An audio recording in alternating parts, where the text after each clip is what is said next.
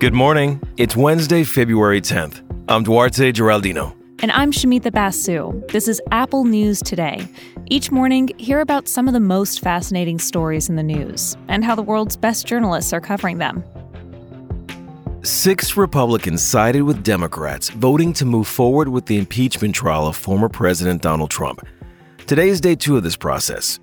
We're going to walk you through the opening of the trial, but what we really want to spend time on today is looking at everything that brought us to this moment, the lead up to the election, false claims of fraud, and the Capitol insurrection. This is the case the Democrats are making, that Trump's words and actions directly led to the events of January 6th. Yesterday, Democrats showed video footage of the insurrection, extremists storming the Capitol, breaking windows, beating police officers.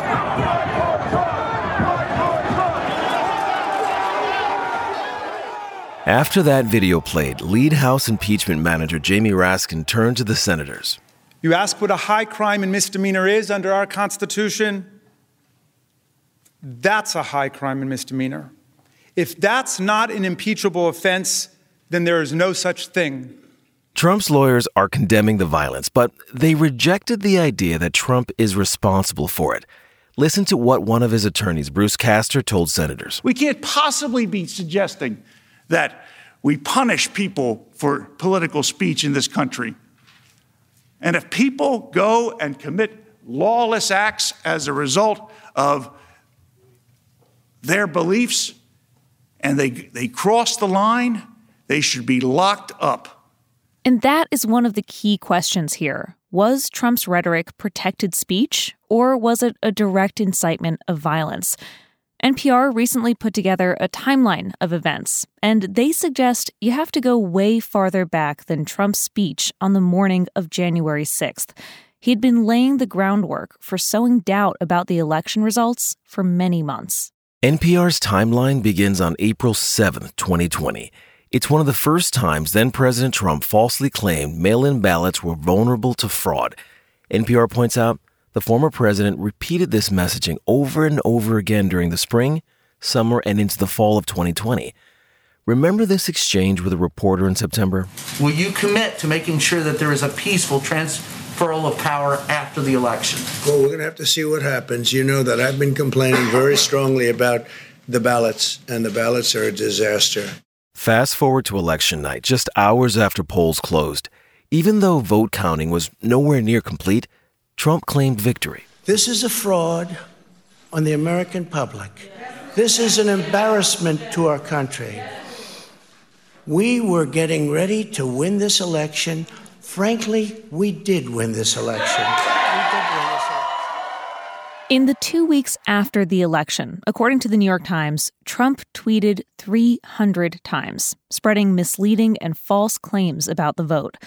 His team launched dozens of lawsuits challenging the results, which courts rejected. On January 2nd, Trump called the Georgia Secretary of State and urged him to overturn the legitimate election results in that state. And that phone call was recorded. So, look, all I want to do is this. I just want to find 11,780 votes, which is one more than we have, because we won the state. Just a note, Georgia's Secretary of State just launched an investigation into that phone call earlier this week. Then you have Trump's actions leading up to the day when Congress would affirm the results of the election, January 6th. Trump tweets about a big protest, that it's going to be, quote, wild. And when the joint session convened on January 6th, Trump loyalists from around the country answered his call, gathering in D.C., and just before they swarmed the Capitol, Trump spoke to the crowd. And we fight. We fight like hell. And if you don't fight like hell, you're not going to have a country anymore. NPR speaks with Ryan Goodman about this timeline. He runs the law and policy website Just Security. Goodman points to 2:24 p.m. as a time to pay attention to. That's when Trump tweets that Vice President Pence betrayed the country. Soon after, you can hear rioters calling for Pence to be hanged, calling him a traitor. May he go under the gallows. I hope he is put under the firing squad and found guilty of treason, because men like him are the reason this country's falling apart. Where is Pence? Bring Pence out! Where is Pence? NPR also tracked what the rioters themselves said about their actions that day, and many of them said they showed up because Trump told them to.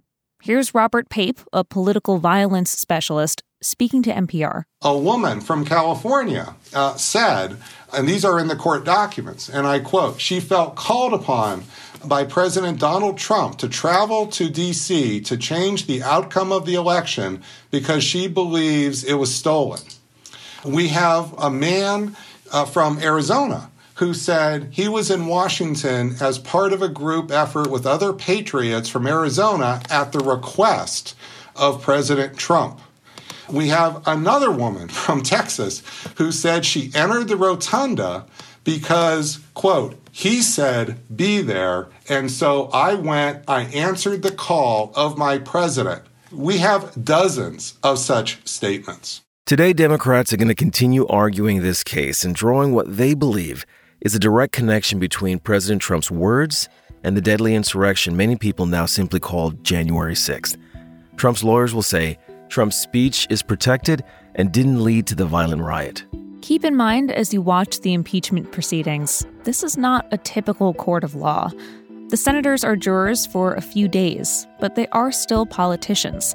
And the legal arguments may not be stronger than partisan politics.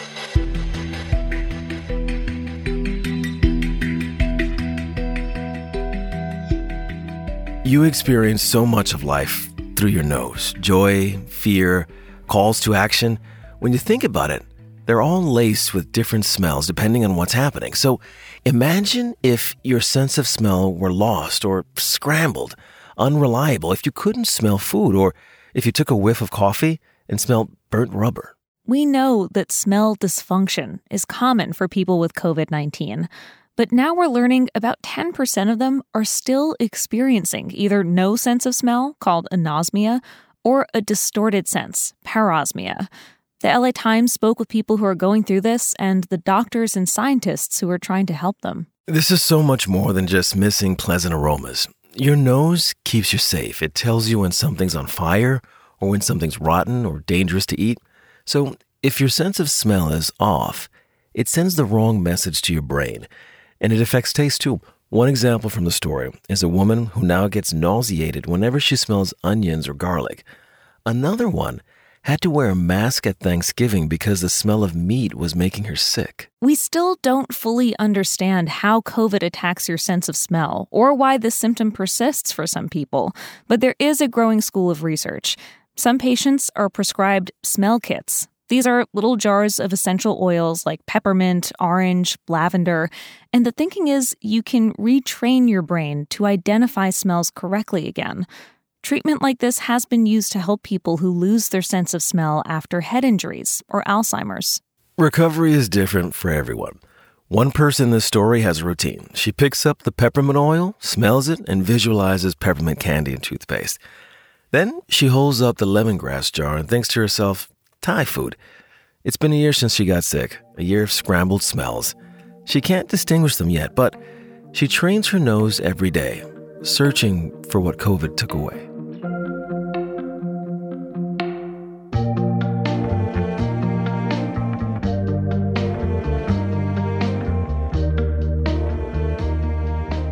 Valentine's Day is this weekend, and whether people find that exciting or maybe kind of annoying probably comes down to your relationship status.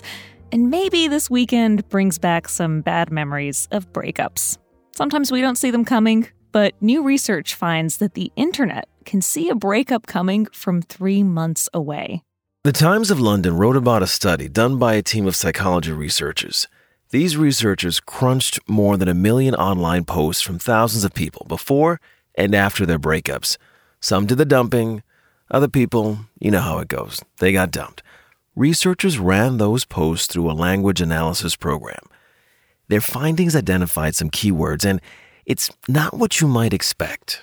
Yeah, it turns out when people are heading toward a breakup, they start to use language a little differently, even when they're not talking about their relationship. There tends to be an uptick in what psychologists call cognitive processing words. Basically, the things that we say when we're trying to figure something out. Words like understand, because, meaning, would, should. These researchers say it shows that people are working through some heavy thoughts and becoming more self-focused. And maybe there's a lesson about how to move forward here. People who kept posting online about their breakups tended to be less well-adjusted a whole year later. Those who moved on to other topics besides their breakups, they were quicker to bounce back. You can find all these stories and more in the Apple News app. And while you're there, check out some of our audio stories. We'll talk with you again tomorrow.